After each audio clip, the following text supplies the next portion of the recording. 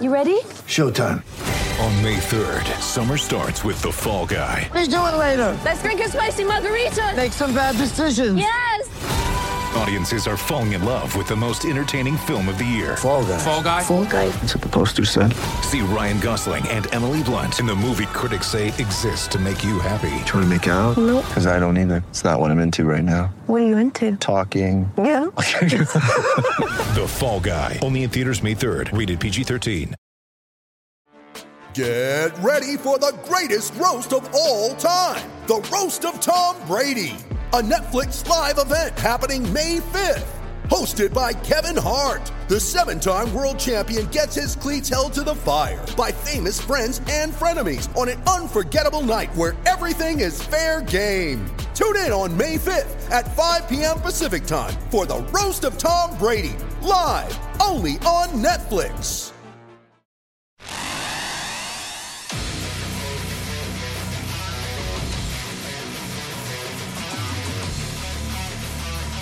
Gators Breakdown, because there's never a dull moment in Gator Nation.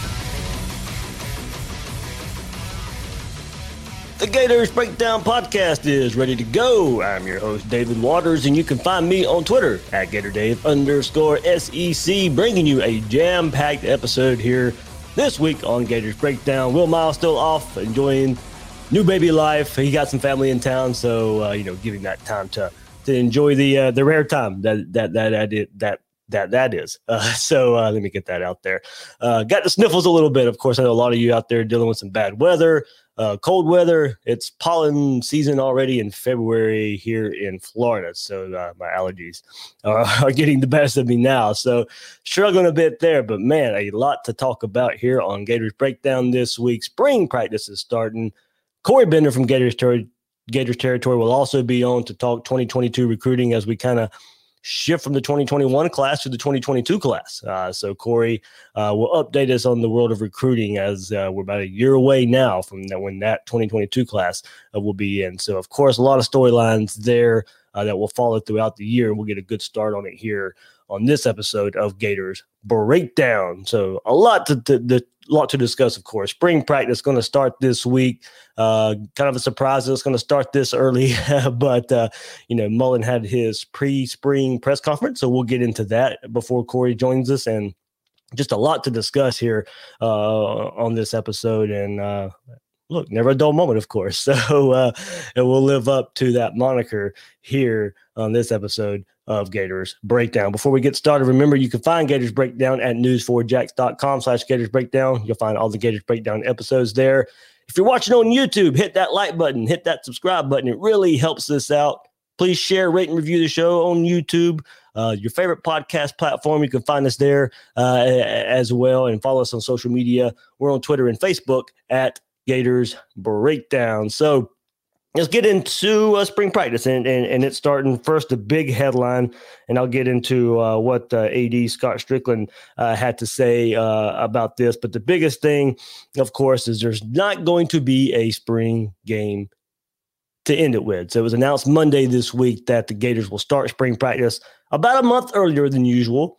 Florida starts on Thursday this week, February 18th, and will not hold a spring game to conclude this practice time. So here's a letter from Scott Strickland of everything that this spring will hold for the Gators football team. It says, during the COVID pandemic, the UAA's focus has been on safely conducting athletic events against outside competition while allowing a limited number of Gator fans to attend those games per UF health guidelines. Beginning this Thursday, the Gator football team will have 15 practices that will encompass 4 weeks. However, hosting fans for an intra-squad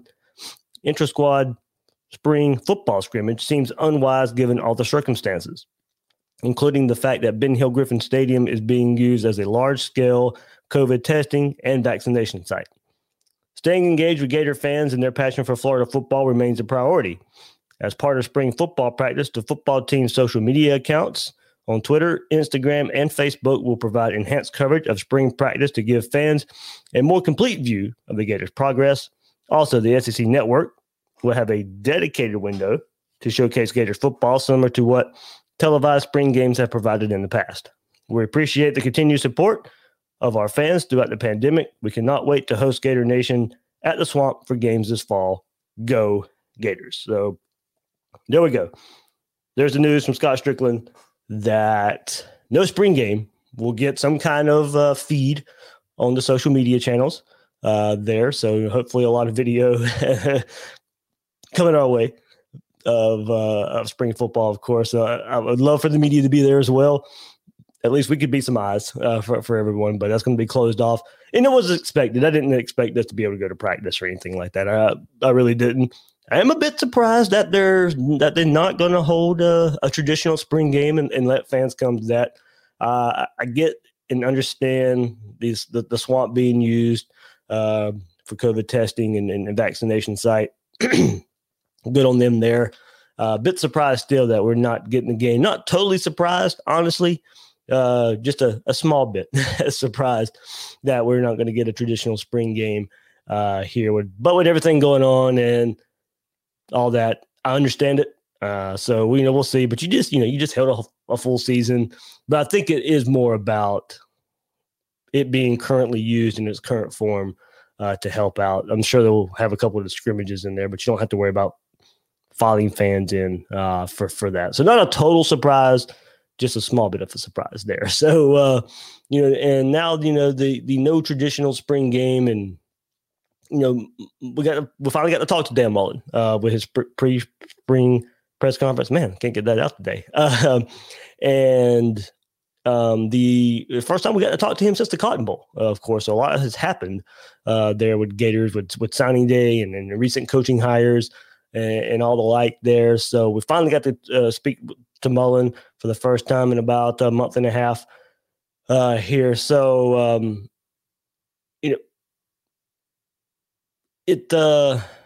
Mullen brought up advantages and disadvantages for the players themselves of not having a spring game. The disadvantage, players don't get the pressure of playing in front of a crowd. And that's the first time a lot of them get to play in a crowd that big. Mullen even said, the spring game crowd is sometimes bigger than what they've played in 2020. A lot of the young players in the 2020 crowd when with the pandemic here and you were limited fan size wise in a lot of stadiums and the Swamp included, and that the spring game crowd can a lot of times be bigger than the 2020 crowd. So it could have been the biggest crowd they played in the spring game coming up. So they don't get that. They don't get that pressure of playing in front of fans and a crowd. Advantage, and I like this, it's another scrimmage that, there's no public. And so it'd be more of working on what they want to work on and not have to worry about hiding anything since it won't be public. Just go out there like a practice and run the complete offense. Look, it's no style, and we'll get into it just a little bit later on too.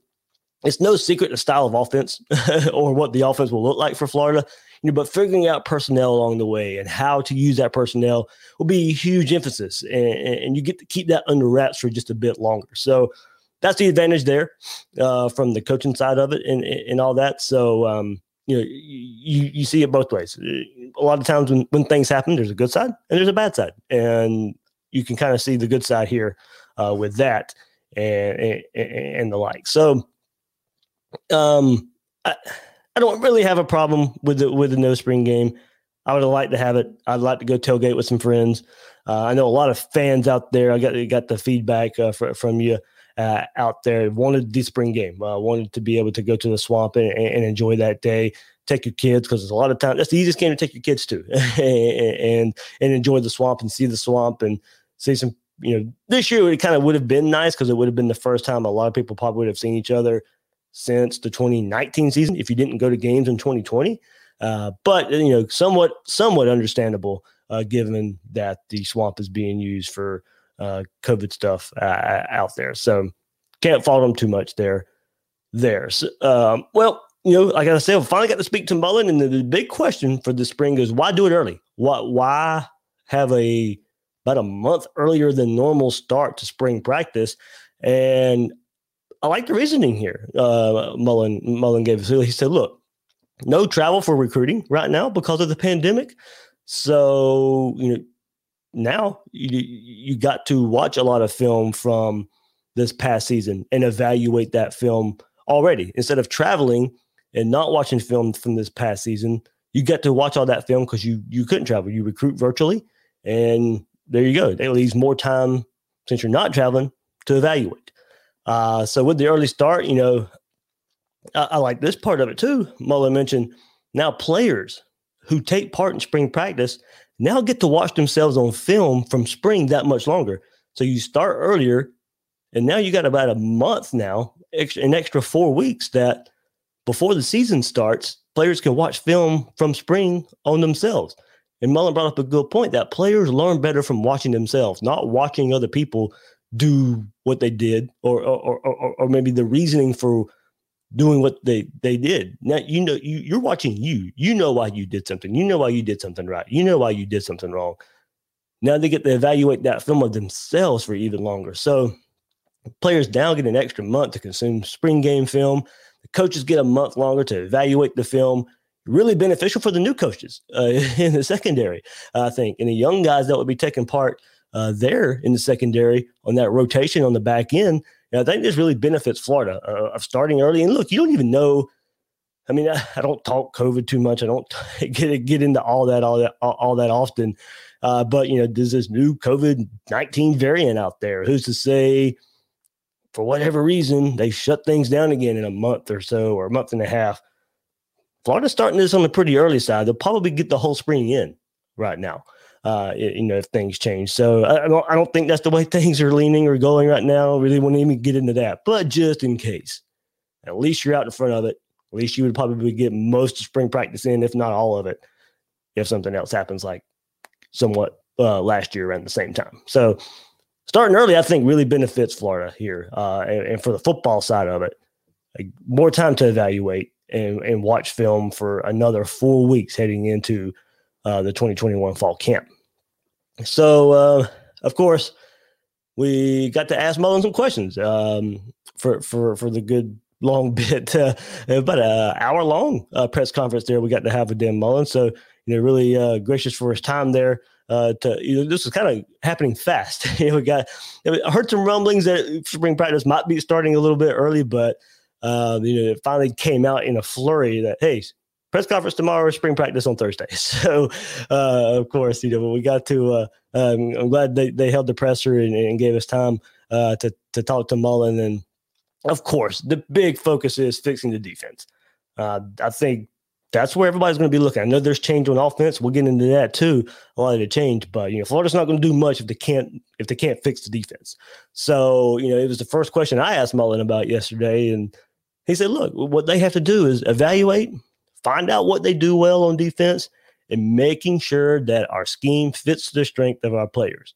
Making sure we put our guys in the best position and the best players out there.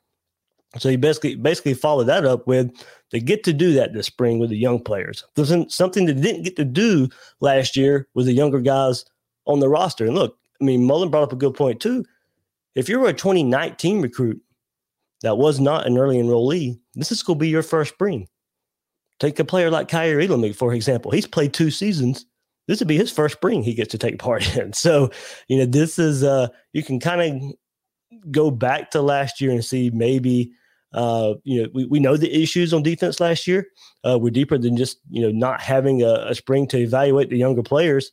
But, it could have had something to do with more experienced players being left out there on the field, because the staff didn't get a spring to evaluate young players, so they didn't trust them to be out there. But the biggest problem we all noticed, and something Mullen mentioned, they will be working on this spring, and that is communication, getting lined up. Mullen says that sense of urgency was a problem down on the field, caused misalignments. So those are the 2 big things for the defense this spring: evaluation for younger players and fixing the issue of miscommunication and urgency before the snap. Does that mean changing the defense from what Grantham traditionally runs? I'm hesitant to say yes there, because the miscommunication and alignment issues weren't an issue in 2018 and 2019, but were for some reason with a lot of experience coming back in 2020. Now, a lot of that came when teams went hurry up, no huddle, but of course teams are going to see that on film. They're going to keep trying to take advantage of it. It was a problem in 2020. And they're going to see if Florida can fix those issues. I don't think it means changing the defense, but could mean simplifying the same defense. But as I said, I'm hesitant to say that even happens since it wasn't an issue before 2020. But if teams are going to run no huddle, test Florida, see if they got any better in that regard. You're going to have to. It's going to have to happen. The simplifying of defense is going to have to happen if teams are going to run the hurry up, and they'll test Florida that way early on in the season. Well, I think we'll see teams are really, especially beginning of the season, kind of like Ole Miss did last year. You're going to see FAU, USF try it. They don't have the talent to keep up with Florida, but I think you'll be able to tell with the basics of the spring are going to be worked on by those first couple games. So this spring is very instrumental. In those first couple games, we see some teams run no huddle or whatever. We'll be able to tell what they worked on this spring, see if they got that fixed. And look, we all know new coaches are on that side of the ball and in the secondary, where we saw most of the communication issues. And Mullen went into the hiring of Wesley McGriff and Jules Montanar. Montanar has the task of coaching the corners. McGriff has the safeties and the nickels. And critical for the whole communication within the secondary to be on point, Mullen said. So those groups will be working together quite a bit. And look, after what we saw last year, they need to. Yeah, he said he has high expectations for everyone. But McGriff coming in, he's known him for a long time. Tried to hire him before, wasn't able to. With his energy, he's someone he's really excited to get. Said it was the first call he made when that position was open. And then they had the other opening for Torian Gray, Ron English leave, and did a lot of research for getting the second guy. Mullen says they went in a different direction and tried to get a guy with his experience who fit. Meeting with Grantham and reviewing things and digging a lot, they found Montanar, who was a recruiter the year before and has worked his way up within the profession, learned under some great secondary coaches early in his career, and had success both recruiting and the players on the field. He talked to guys that they've worked with, and his personality and the fit on different staffs was something people spoke highly of. Wanted to create a staff where everyone would work together and everyone had positive things to say about Montanar in terms of how up and coming he is, how energetic, personable, and all that stuff there. Said it was really a no-brainer for him to hire Montanar in the end. So I think, look, the point there, getting a staff that works together. I don't think the secondary staff worked all great together with Grantham last year. I don't think Torian Gray's style meshed well with what Grantham wanted to do. Ron English and the safeties just getting worse every year from 2018 to 2019 to 2020. Something was happening back there. It wasn't the best. And I think, you saw those moves being made besides changing the defensive coordinator. Communication, the staff getting along back there has to be better. And it was like Mullen did a lot of research on Montanar. And, of course, he knows McGriff. And those are the two hires made. And we'll see if that benefits the Gators in some form or fashion in the 2021 season. But this spring, very important to get those issues worked out. Those are this seems simple on the surface. And you hope, they've identified some things from the offseason to now and then can work on those things coming up this spring. So, of course, Florida hit the transfer portal hard. And Mullen brought up, they try to address needs with transfers rather than just taking guys. They've had opportunities to get great players that they didn't get, but at the time they didn't have that need for those players. Then when these players get on the field, it appears you have more success that way. Go on the guys that get need and then he said they usually, when they hit the portal, they hit needs, but guys that can make an immediate impact. Two guys that can make an immediate impact at the position of need or at defensive tackle, Antonio Shelton, Daquan Newkirk. Mullen got to talk about those guys for the first time and says, I think we have some really good young talent, interior defensive linemen, and we had a bunch of guys over the last 2 years, and that leave and walk out the door. So there's kind of this little gap in the middle between the two. You look at Newkirk and you look at Shelton coming in, and those guys, they have experience. They have one of the things that was huge for me that I'm very pleased with, because you talk to them, you research them, they find out. But until with trying to figure out what we got here, because you basically research, and Mullen wanted to find leadership.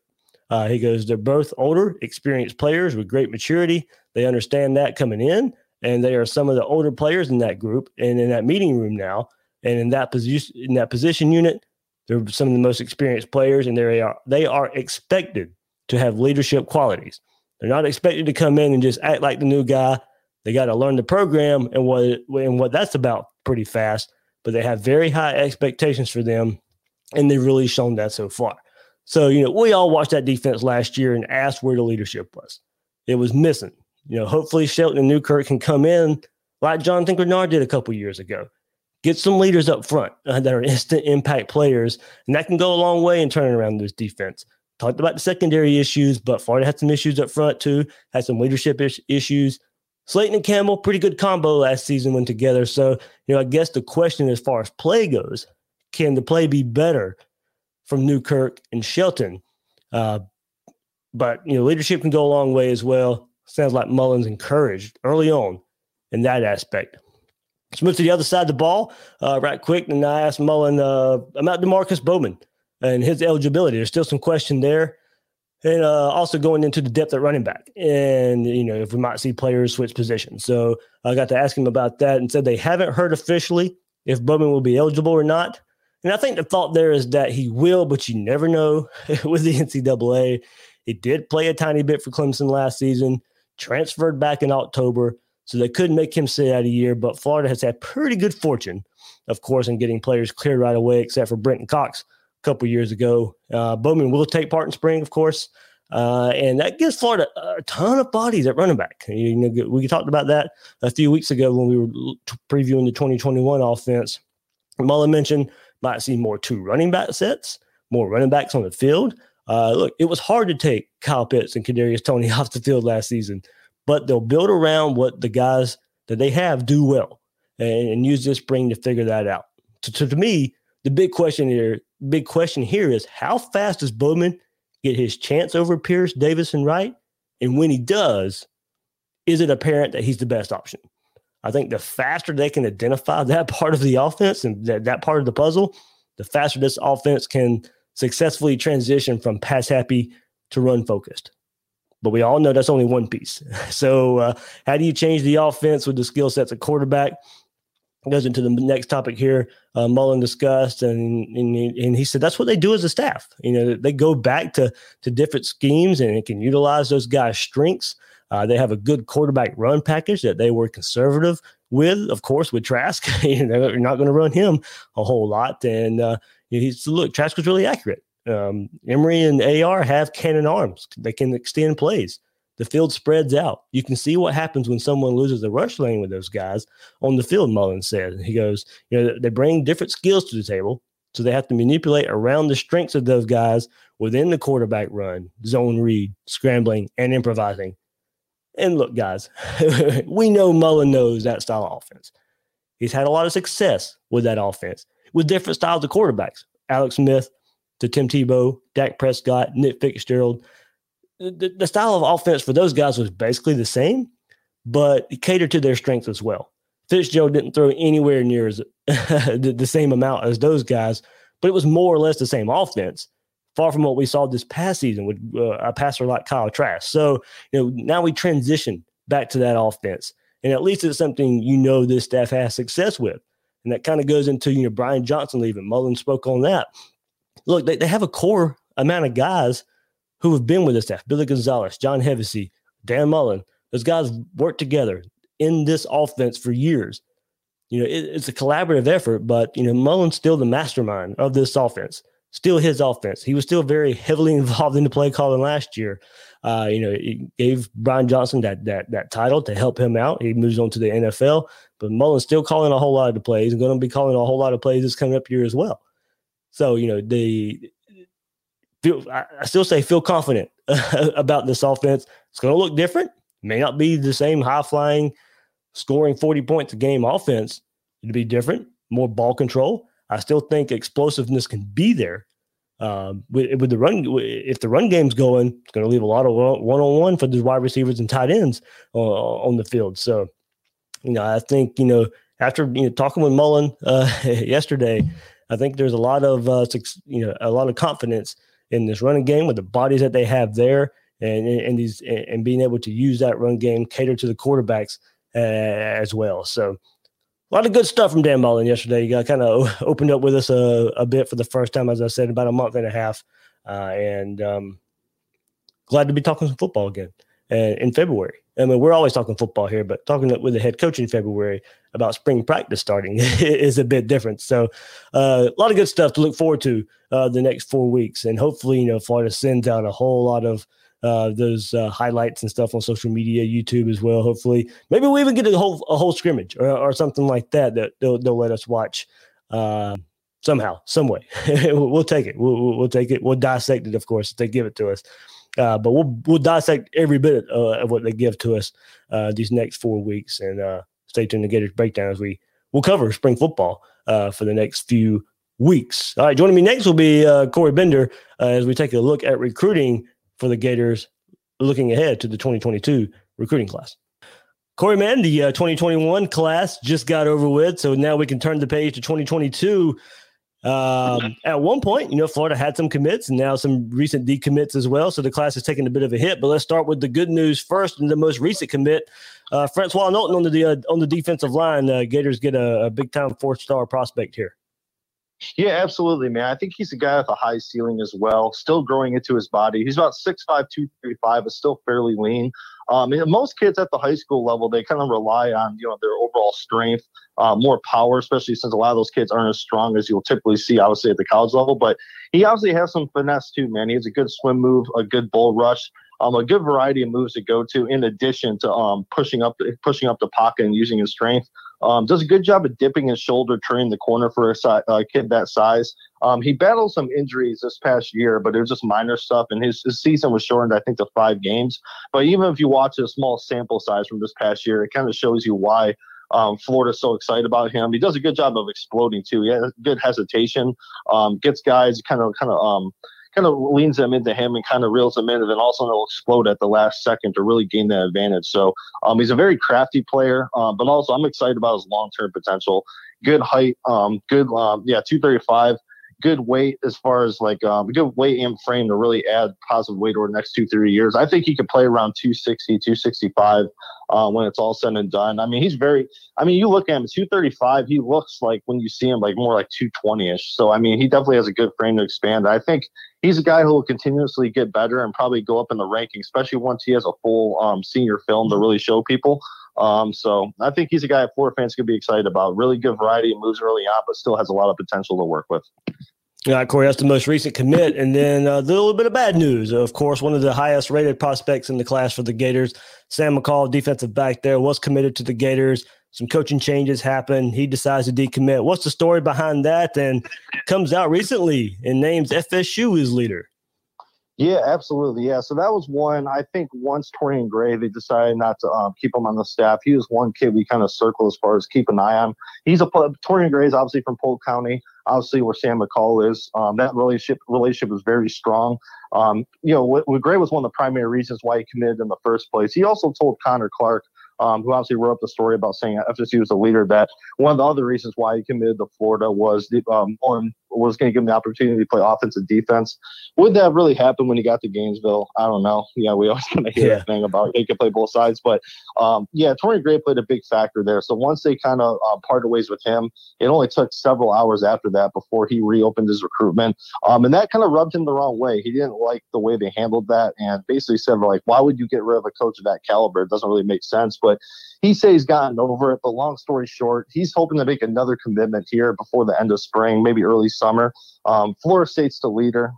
Florida has a lot of ground to make up here. As far as the new coaches in secondary are communicating with them. He texts with Dan Mullen here and there as well. But if he's going to make a commitment here in a few months, I would be highly shocked. I'd be very shocked if it would be Florida. We still have almost a whole year to go, so we'll see what happens. But I think just the way everything went with Torian Gray, Florida definitely has some room to make up. And it's also worth mentioning, they're recruiting Sam McCall, but he's not their top guy. From what I'm told by multiple people in the know, that he's not their top guy at safety. They like Devin Moore out of Naples. Mm-hmm. That's a kid who's really rising up their board. And from what I heard, he was their top safety on the board. Kamari Wilson's up there, but even Kamari Wilson, IMG Academy, he was another one who was really prioritized more by the previous secondary staff. So there's been a lot of movement since Ron English and Torian Gray were let go. A lot of guys moving up the board, guys sliding down. So I think with McCall, maybe they'll keep recruiting him, stay in contact with him, but I'm not expecting much as far as him getting back in the class. I think Devin Moore is the one kid to really keep an eye on as far as that safety position. Corey, that's where I was going next. Of course, coaching changes happen. Yep. They happened to Florida this past offseason. We're heading into spring practice now. So, Jaheim Singletary commits to Ohio State, thought to be a Florida lean for a little while. Florida's brought in a lot of numbers in the secondary. You can see why some guys would shy away, but, he was thought to be a shoe-in at one time for the Gators. Grew up a Gator fan. He's here in Jacksonville, really close to Gainesville. But Singletary commits to Ohio State. McCall decommits from the Gators. Probably looks to be trending away now. What's kind of the early returns on Montanar and McGee out there as far as maybe players that are targeting and maybe guys kind of maybe talking behind the scenes a bit?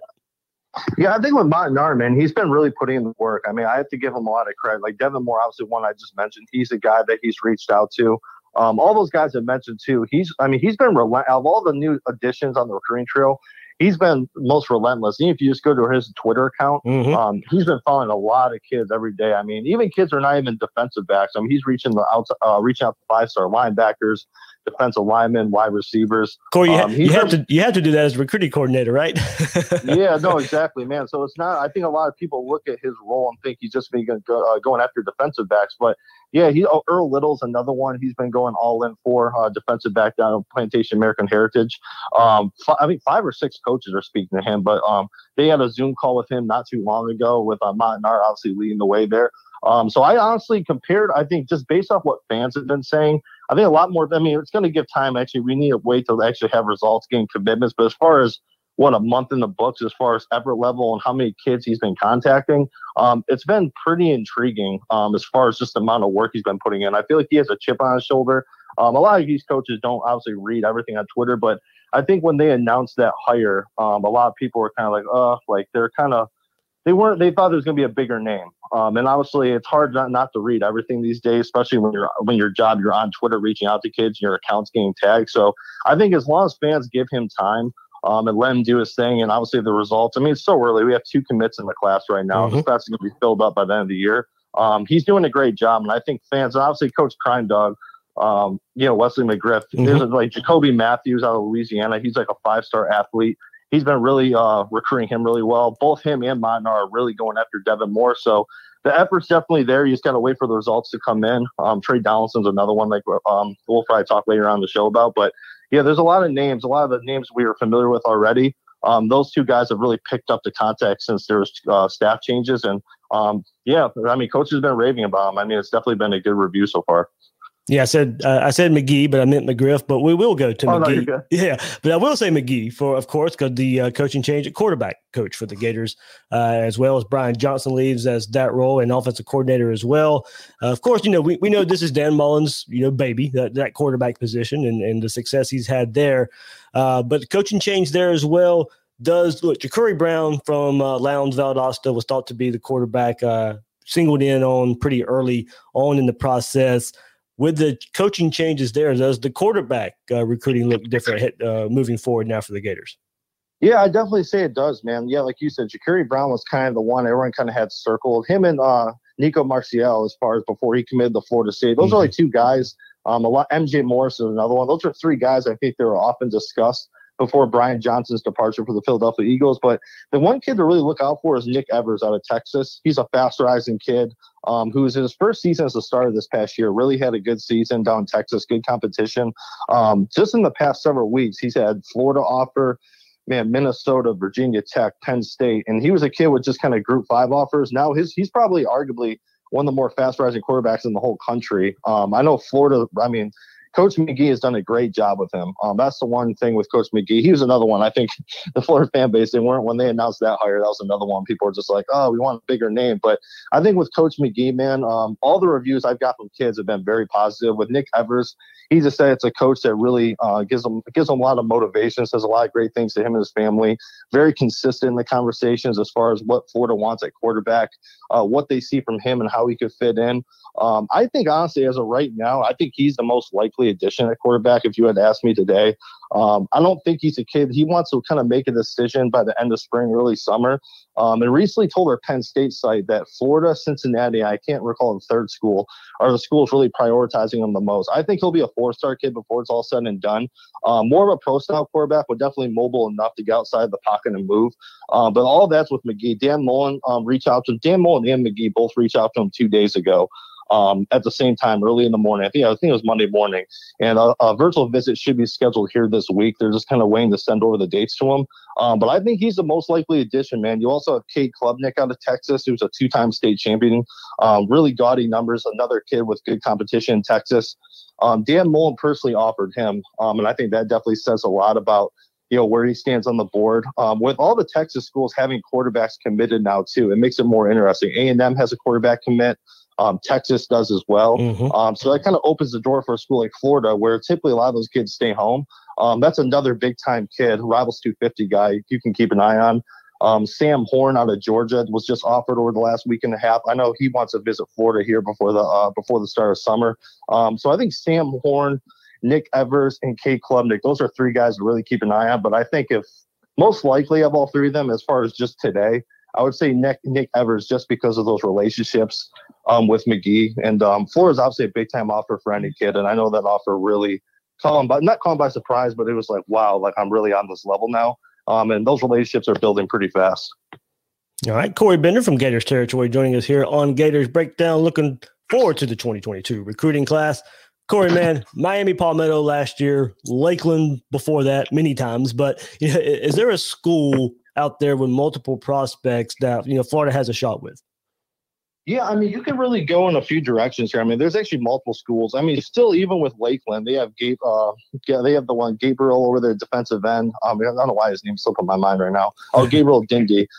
He's obviously one over there. He has another teammate there who has an offer, but Florida's not pushing as hard right now. So Lakeland's still on that radar. You still can't leave them off the list, but IMG Academy, I mean, Katron Allen's a running back who's really high on Florida's board. Mutual interest is very high there. I would say Florida's more in the top 3-4 range. Tyler Booker, their offensive lineman, who's another Rivals 100 kid, has Florida. I mean, there's some people have already put in predictions for Florida, even though it's still kind of early. Those relationships are very strong. He talks to Florida more than any other school. I think Hevesy, Mullen, about 4 or 5 staff members speak to him every week. That's another one. Kamari Wilson's over there. And like I was saying before, he was more prioritized by the previous secondary staff. He's still high on the board, fairly high, but not as high as I would say he was a few months ago. Keon Sabb, that's another big-time prospect or an IMG Academy. American Heritage, we just talked about Earl Little, the Rivals 100 defensive back. He's a Miami legacy. It's hard to really, I mean, like his dad played in Miami, was a big-time player there, so you don't want to, it's hard not to favor them early on, but man, from Brewster, all across the Dan Mullen to Grantham, I mean, 5 or 6 Florida coaches are really prioritizing Earl Little, and that's really making an impression. Marvin Jones is over there too, a Rivals 250 outside linebacker who has Florida high on his board. Those two are a little bit harder because one's a Miami legacy and one's an FSU legacy, but Florida is definitely near the top for both those kids. And 2 other schools I'll mention too is Homestead. Daniel Lyons and Dante Anderson. I know Daniel Lyons, he is a take for the staff right now. He's a defensive tackle, about 6'4", 275. He wasn't as high on Florida's board a few months ago, but that's kind of changed in recent weeks. Florida's kind of prioritizing him more, and a virtual visit is supposed to take place here soon. His teammate's Dante Anderson. He's another 4-star prospect, more of a hybrid outside linebacker, buck type. I would say more of outside. Early on, he was more of a buck, but I would say he's more of a traditional outside linebacker now. Those are 2 guys to keep an eye on down at Homestead. And then I guess the last one I would mention is Shamadan Madonna down in South Florida. Kenyatta Jackson, the DN. He's a big-time prospect, Rivals 100 guy who's been prioritized by Florida for much of this year. I mean, again, with like Earl Little and these other guys, 5 or 6 Florida coaches are contacting him. He's a big-time kid, and he doesn't want to. He does a good job not revealing much, but he has the Alabamas, the Clemsons, Florida's, everyone after him. But Florida, I would definitely say he's like in that top 3-4 range, maybe even higher. Yeah, I mean, Florida's seeing really good there. And his teammate's Ryan Turner, cornerback, who was just offered about a month ago. Clemson's offered, Florida's just offered. Loves the tradition, obviously, with the DBs in Gainesville. So those are 2. That's another school. So I think this year there's about 4 or 5 schools that have multiple prospects with Florida offers that Florida has a shot with. Obviously, you're not going to get them all. I mean, it's so early too. We'll see where their list stands in the summer. But as far as today, Florida's seeing pretty good with all those kids. Corey, of course, Mullen even mentioned it in his pre-spring press conference about how fans like to hit on the running back recruiting. And, DeMarcus Bowman comes in through the transfer portal. Add Bowman, add Pierce, Davis, Wright. Florida's got a lot of bodies in that running back room. And after this year, it could take a big hit. So Florida will need to add to that position group through recruiting this year. Who are some of the top running backs out there that could make their way in the orange and blue? Yeah, absolutely, man. And as of right now, they didn't sign one in 2021 as far as out of high school because Bowman kind of took that one spot. But in 2022, they plan on signing 2. So that's the early plans right now, signing 2 guys from this class. Katron Allen, who we just kind of touched on from IMG Academy, he's one that definitely has – he didn't want to say leader to me when I talked to him on the phone Monday, but he said they're at the top of the list. And when I said leader, he's like, he didn't want to go that far, like as far as playing that article. But it just kind of shows where Florida's really with him right now. They made his top 10 last month. Alabama's really high too, but Florida is definitely in the top 3, top 2 range, I would say. He speaks to Coach Greg Knox every single day. Those relationships are strong. He just likes how straightforward Coach Knox is, how straightforward he is with him. Just basically doesn't really cut corners with him, just kind of tells him how it is and basically really just loves his skill set. He's a bigger kid, around 200, 215, but definitely pretty elusive for that size. So I know Florida mutual interest is very high there. Tabari Alston, he's a kid out of Georgia, right outside Atlanta. He's another kid, man, speaks with Knox every day. Knox speaks with both of his parents multiple times a week. Those relationships are very strong, man. And Florida, even back in the early fall, he would always tell me Florida's the school recruiting me the hardest. That's the school really coming at me really hard. And he's a kid. He hasn't visited campus yet, but he took part in multiple Zoom calls with the staff. Really, really intelligent kid, really good kid to talk to.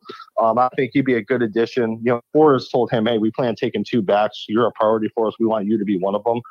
He's one. And I guess some other ones you definitely keep an eye on is George Pettaway. He's a kid out of Virginia. Speaks with Dan Mullen every week. Again, Coach Knox. And I know Coach Knox kind of gets a lot of slack from the fans, but he's really put in the work with these running backs, man. Speaking about a handful of them every single day. Florida's really up there. I know I talked to him and basically they check off every box for him. It's going to be tough early on to see whether he said they're definitely going to make his top list. He hasn't put one out yet. But basically the relationships and how Florida likes to get the running backs in the space really catches attention. He told me, Pettaway told me basically he would like to see Florida run the ball a little bit more. And I guess Dan Mullen personally told him, hey, going forward, we have a loaded running back room. You're going to see us run the ball a little more. So that's one thing he's keeping tabs on. And 2 other guys I'll mention too, man, is Jamie Felix. He's a kid out of Georgia who named Florida his leader as a sophomore. He's battled some injuries over the past 2 seasons. And from what I was told, that's kind of some bigger name schools have kind of cooled on him a little bit because they just want to see how he bounces back as a senior. Is he more injury prone? It's that type of thing. But he grew up a diehard Gator fan. Florida's still recruiting him fairly hard. And I think if Florida really wants him, like they really, really show they want him, he'll be in the class. Big time baseball prospect too, a really good baseball player. And the last kid I'll touch on too is Terrence Gibbs. He's over in the Central Florida area. Missed most of last year because of injury, but Florida was obviously on him pretty early. A lot of staff members. I know Florida just kind of wants to see how he bounces back. He's a Rivals 250 kid, but like you said, had an injury all last year. So him and Jamie Felix are the 2 that Florida was really high with. But they both battled injuries, so they're kind of like, hey, on a wait and see list to see how they bounce back. But yeah, there's several options here, about 5 or 6 running backs to choose from. And like you said, well, it's a long way to go, and they plan on signing 2 of them. Corey, the story at offensive line for the Gators is a pretty unique one. A lot of their higher rated prospects never even played a snap for the Gators in the last few classes. And talk about maybe they get projects, they have to work on them to develop them with John Hevesy. This coming up year is a big determining factor in how the fan base feels of the development at offensive line. You got some, high, with Braun, you got your highly rated guy that you could probably plug in there. Fans want to see that. Then you got your project, somebody like Ethan White, who's going to be part of the factor on this offensive line too. But the higher rated offensive linemen probably still in need for the Gators. Are there a few out there that the Gators are looking good for? Yeah, it's kind of early, man. Yeah, so Zach Rice is one that comes to mind. He's a 5-star kid. Visited Florida multiple times over the last couple of years, especially before his recruitment really blew up. Early on, Florida's in that top 5 to 6 range. They're in there, but it's going to be, like you said, it's going to be kind of a tough pull. I think some other schools are definitely kind of probably sitting in a better spot than Florida is today. Keontae Goodwin is another one. He's a 6'8", 300-pound kid. Early on, this kid has had he has 60 offers, right? He started getting offers in 7th and 8th grade. He was actually 6'8", 400 pounds last year. Oof. He dropped 100 pounds. Yeah, he's down to 300. Kid's a mammoth. Florida's in there. John Hevesy, Coach Mullen, and Coach Knox are all speaking to him every 2 days. He told us yesterday he plans to get into Gainesville here soon. I mean, he loves how much of a priority he is for Florida. He hasn't trimmed his list yet, understandably so, with all those offers to consider. So, as far as the highly rated ones, I mean, Florida has a little ways to go with them. But Quayshawn Sapp, he just virtually visited this week. A kid right out of Leesburg, Georgia. I think he's more of an offensive guard, offensive tackle, but he's versatile enough to play both spots, I think. He's a kid that likes Florida a lot. On his Zoom call this week, it was Dan Mullen, Hevesy, Coach Knox, Lee Begley. I mean, it was everyone. I mean, they had 5 or 6 people on there. He's in no hurry to make a decision, but he's a surefire 4-star kid that Florida definitely likes a lot. I think we're going to have to wait a little longer before he makes a decision. But he's one to keep an eye on. And another one I'll touch on, too, is Julian Armella out of Miami. He's a 5-star with rivals. Depending on what service you want to go to, he's a top 2 offensive tackle. He's an FSU legacy. But based off how Florida State has played over the past couple of years, I think everyone always put a shoe in for him to go to Florida State for so long because his dad went there. But I feel like that's kind of went away from him a little bit. Florida State's still high with him, but Miami's right there because he actually lives in Coral Gables. So he's right in Miami's backyard. But Florida, he's told me multiple times, he hasn't visited many schools, but he said he's got a feeling at Florida's campus that he hasn't gotten anywhere else. Early on, he actually was former teammates with Derek Wingo at St. Thomas Aquinas. He knows a lot of the guys already up there. Obviously, Tyreek Sapp is one. He knows very well from playing with him at STA. Definitely, Florida sits pretty high with them. I would say more in the top 3 to 4 range. But as far as having a shoe in some of these big time kids, I think that's one position Florida still has a long ways to go. As far as offensive line, they're definitely on the short list for a lot of kids. But to say they're a leader or top 2, I think it's a little too early to say that. Unfortunately, I know that's a position people want Florida to make a huge splash and get the can't miss name, but they're in there for a lot of kids, but they're definitely not trending for many of the big names yet. Well, one position they are trending for big names because they just had a big name leave at tight end. Kyle Pitts is gone. Eric Gilbert's coming in from the transfer portal. But you guys had a recent update with tight end Jaleel Skinner. Really good outlook for the Gators here. Yeah, Jaleel Skinner, man, he's probably the most comparable kid as far as not saying how good he is, but as far as his body frame and skill set. To a Kyle Pitts. He's about 6'6", 215 pounds right now. Tim Brewster, man, I mean, you have to give credit to him. Same with the Kyle Pitts situation. Tim Brewster has done an outstanding job of recruiting Skinner. Texts him multiple times a day. That relationship is very strong. Obviously, when you talk to Skinner, he always mentions Florida's development at tight end. Obviously what they've been able to do with guys, and even not even at Florida, but what Brewster's done in the past with his resume with tight end. So those two have a great relationship. They talk every day. He calls him like an uncle type. He's like, man, it's I talk to a coach, but it's man, almost like having another friend. That's how strong their relationship is. Based on what I'm hearing, Skinner obviously has Florida number 1. Clemson's not too far behind Florida, but Florida definitely is, which is a big development. A lot of people have penciled in Clemson as the landing spot because he is from South Carolina. But from what I heard, Skinner plans to get down to Gainesville sometime this spring, even if it's just doing his own little tour. Just kind of because he went down to campus last year too. A lot of people didn't know that he actually came down last year too. Right when the pandemic started. So if he comes back down again this spring, which what I'm hearing, that's the plan. It wouldn't surprise me if he made a commitment shortly after, as long as everything stays the way it is today. Clemson, I think no matter what, they're going to be a threat until signing day. They're right in his backyard. They're not too far. Even South Carolina, I mean, they're not in his top 2, but with them having a new staff and that being an in-state school, that's another school to keep an eye on. Kind of a weird, different group of schools. He mentioned Arizona State to us as well. And like you said, him being all across the country, that kind of caught me by surprise. But yeah, Jaleel Skinner, he's one to definitely keep an eye on, man. I think if Florida can reel in him, that'd be a massive pickup. And a lot of people have kind of not been on Tim Brewster, but I think with this dead period, a lot of these coaches can't get in front of these kids' faces and really sell up their vision. Zoom calls can only go so far, and that's what a lot of kids have been telling me. I don't want to base my decision off Zoom calls. Mm-hmm. I want to see the school, but based off what the resources available to Brewster, I feel just obviously getting Gilbert in the fold, which was huge. I mean, Brewster was the main man behind that one, and now obviously getting Skinner to say, "Hey, Florida's my leader," and it's by a good margin. That's huge, and I think if they can get a kid like that, that'd be massive for them. But yeah, there's about a handful of tight ends Florida's going after, but obviously Skinner is by far the number one target. A few more thoughts here from Corey Bender from Gators territory.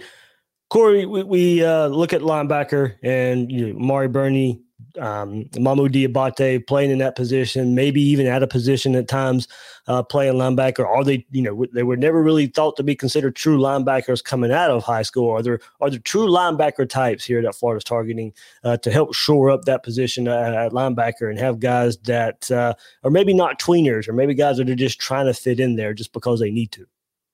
Yeah, I mean, one kid that definitely comes to mind is Harold Perkins. He's out of Texas. He's a big name kid. Depending on where you what service you look at, 5-star on one, high 4-star on the other. Florida, I would definitely say, is in the top 3-4 range. He did a virtual visit several months ago. Florida got on him. C-Rob and the rest of the staff got on him before he really blew up on the national scene. Like he was already picking up offers, but now he's really catapulted from like a back end Rivals 250 guy to obviously in that 5-star range. And I think that's made a big impression on him, just knowing like, hey, Florida was one of the first big name schools that saw my talent early. And it wasn't, hey, we're going to offer you now because you're a 5-star kid.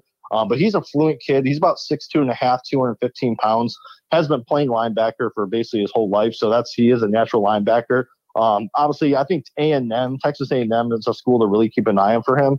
But Florida's definitely up there for him. It's just going to depend on if he can get to campus or not. Like I was mentioned before, virtual visits can only go so far. He plans on getting to Florida. I think if he took official visits, I think Florida would be one of those schools he'd be visiting. But like you said, it's going to be a big wait and see with him just to see if he can get on campus. Another kid is Jerron Willis out of Georgia. Another kid Florida offered. I think Florida was like his 4th or 5th SEC offer, but he had like Mississippi State, Kentucky, and schools like that before. But I think Florida was like that first big name SEC school to take that next step with them. He talks to Dan Mullen and Christian Robinson every week. It's funny. I know we want our traditional linebackers. He's 6'2.5", 220 pounds, but it's funny. He plays more linebacker now, but he kind of played out of position during the first half of his high school year. I mean, he was 6'2", 220 playing safety, running back, and now he's finally settling down at linebacker where he played majority of his life. But the last year and a half or two, he kind of played out of position to help his team. But he's a kid Florida really likes. Kid is really fluid in space, a hard hitter, a lot of potential, man. Like I said, good frame already, but can still kind of maybe carry some more weight and be a true inside presence at middle linebacker. Florida's definitely up there for him, man. I would say they're more in the top 3 range for him. Florida's doing a great job. Yeah, really strong relationship with Christian Robinson. Obviously, distance is a big factor with him too. He's probably only about 6 or 7 hours away from campus, but Dan Mullen is obviously involved too, and that shows how much of a priority he is for him. One kid who's kind of on the radar, he has an offer, but I would say he's more of a plan B right now, is Devin Smith out of Oakleaf. He's a traditional 6'1", 235-pound like Mike linebacker. Florida's in his top 5. He was more in contact with Torian Gray before he left, and I mean they still contact him, but I like his film too. I think he's really underrated as far as being on a lot of schools' big board. But he does have a verbal offer. We'll see how much Florida prioritizes him going forward. But he's an in-state kid that I think if they gave him the green light, he would probably go to Florida. I mean, Miami's in the top 5 too, but he's definitely a traditional linebacker, a thumper in the middle who really makes the opponents pay, man, really puts them on their back. Another kid, we'll see if he can actually get to campus, is Naif Tulamaka out of California. Christian Robinson, they did a virtual visit with him last spring when he was committed. He's from California. He was committed to USC. Just reopens his recruitment about a month or so ago. But Florida was definitely, he did a virtual visit last spring, and he's been talking to C-Rob for 2 years now. So they've been on this kid since like his freshman year, even though he lives all in California, was committed to the Trojans. And he told me back, he raves about the relationship with Christian Robinson, has always said that he definitely wants to take an official to Florida. His parents love the vibe there. I think distance is going to be the only thing kind of getting in the way with that. It just depends. Yeah, I mean, he always mentions Florida now as being on that short list. Notre Dame's on that short list as well, Oregon. But as far as traditional linebackers, that's another position I think right now they have to kind of do a better job of recruiting. A lot more athletes, I would say, are kind of on that list. But same with offensive line. It's kind of, they need to do a better job, I feel like, at that position as far as trending for a lot of kids. I think defensive line is one position, wide receiver. There's a lot of positions where Florida's seeing in a good spot with a lot of kids, running back like we discussed. But I think linebacker is another one where I think they need to make a little bit more of a splash and kind of move up the list for a lot of these kids. Absolutely, absolutely. So, Corey, you mean look? We just went through a ton of names here that could be on the radar for the Gators. If you had to kind of crystal ball it a little bit and say a couple names here that would be next on the commit list for the Gators, who are those prospects? Yeah, I think, like you said, I think right now with Florida having 2 commits in the class, it's so early, and I feel like now with Knowlton, it took about almost a year and a half for us to get a second in the class. But as far as I'll go over a handful of names, but if I had to circle one right now, I would say Trey Donaldson out of Tallahassee. He's a safety type. He was really in communication with Ron English before he left, and Dan Mullen has always been involved. Ty Graham has been recruiting him, and once they parted ways with English and Torian Gray, Ty Graham and Dan Mullen both reached out to him and said, "Hey, don't worry about it. You're still a part for us. Everything's going to be fine," type thing. And since then, Wesley McGriff has picked up that communication, has been prioritizing him several times a week. And basically McGriff has been telling him, "You're my guy. You're the guy I want." And Donaldson told me that means the world to him and more. That just how high he is on his board and how that communication hasn't dropped off. He told me Florida was his number 1 school in September. Then in December, he put out a top 10. And when you put out a top 10 or top 10 or top 12, you usually don't say you're the number 1 school. You're just like, "Hey, now I have a top 12. I'm considering everyone." But then I talked to him about 2 weeks ago. He's like, "No, hey, man, Florida's still my number 1 school." So Florida's still his number 1 school. He's getting prioritized by that staff. He has a basketball offer from the Gators as well. I would say, he's a really good football player because he does have offers from Alabama, Georgia, a lot of big-name schools, Florida, obviously. But basketball, he's a 4-star guy. He's a high 3-star with us for football. He's one guy, I think everything just sounds too good to be true. It just depends. He's kind of told us in the past he could really pop at any time. I don't think he's going to drag it out too long. He's one guy to keep an eye on for sure. He's a safety.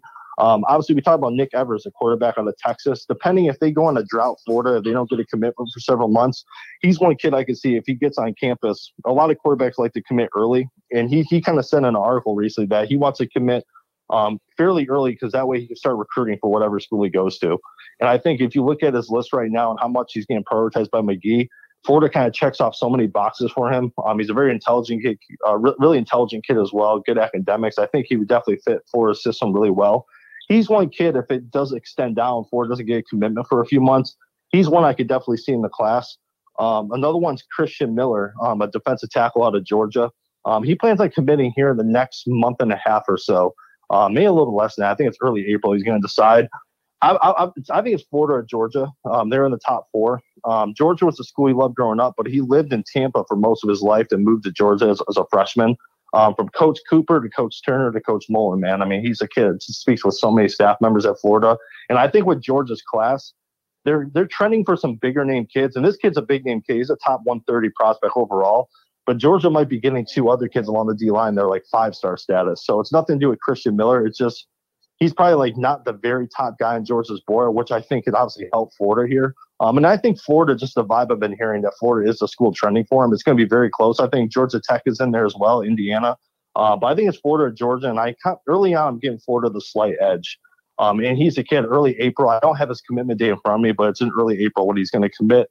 And one last kid I'll mention too is Devin Moore, the safety out of Naples. He's a kid that's really being prioritized by both Crime Dog and Montanar. They're both coming at him hard. He's arguably the top safety on the board right now for Florida. Alabama recently offered, so that could put a fork in things. But, yeah, those are about a handful of kids that Florida could really trend up for right now. But I think Trey Donaldson, if I had to guess, I think he's the one I'm kind of looking at the most. All right, last thought here, Corey. I talked about Jaheim Singletary earlier and him committing to Ohio State. Early on was thought to be that can't-miss prospect. Is there a name or 2 out there that you think Florida must have in this class to consider, somewhat a successful class, or, guys they just need to have on the roster? Yeah, right now, as far as can't-miss guys, I would say Skinner's one of them. Getting Skinner in the class would be huge. Jacoby Matthews, a kid out of Louisiana, he grew up an LSU fan, but he wants to leave Louisiana. He just said, basically – LSU I like, but he's like Florida is like the DBU that I always knew. They like him as a 3-down safety, and they're really pushing for him hard.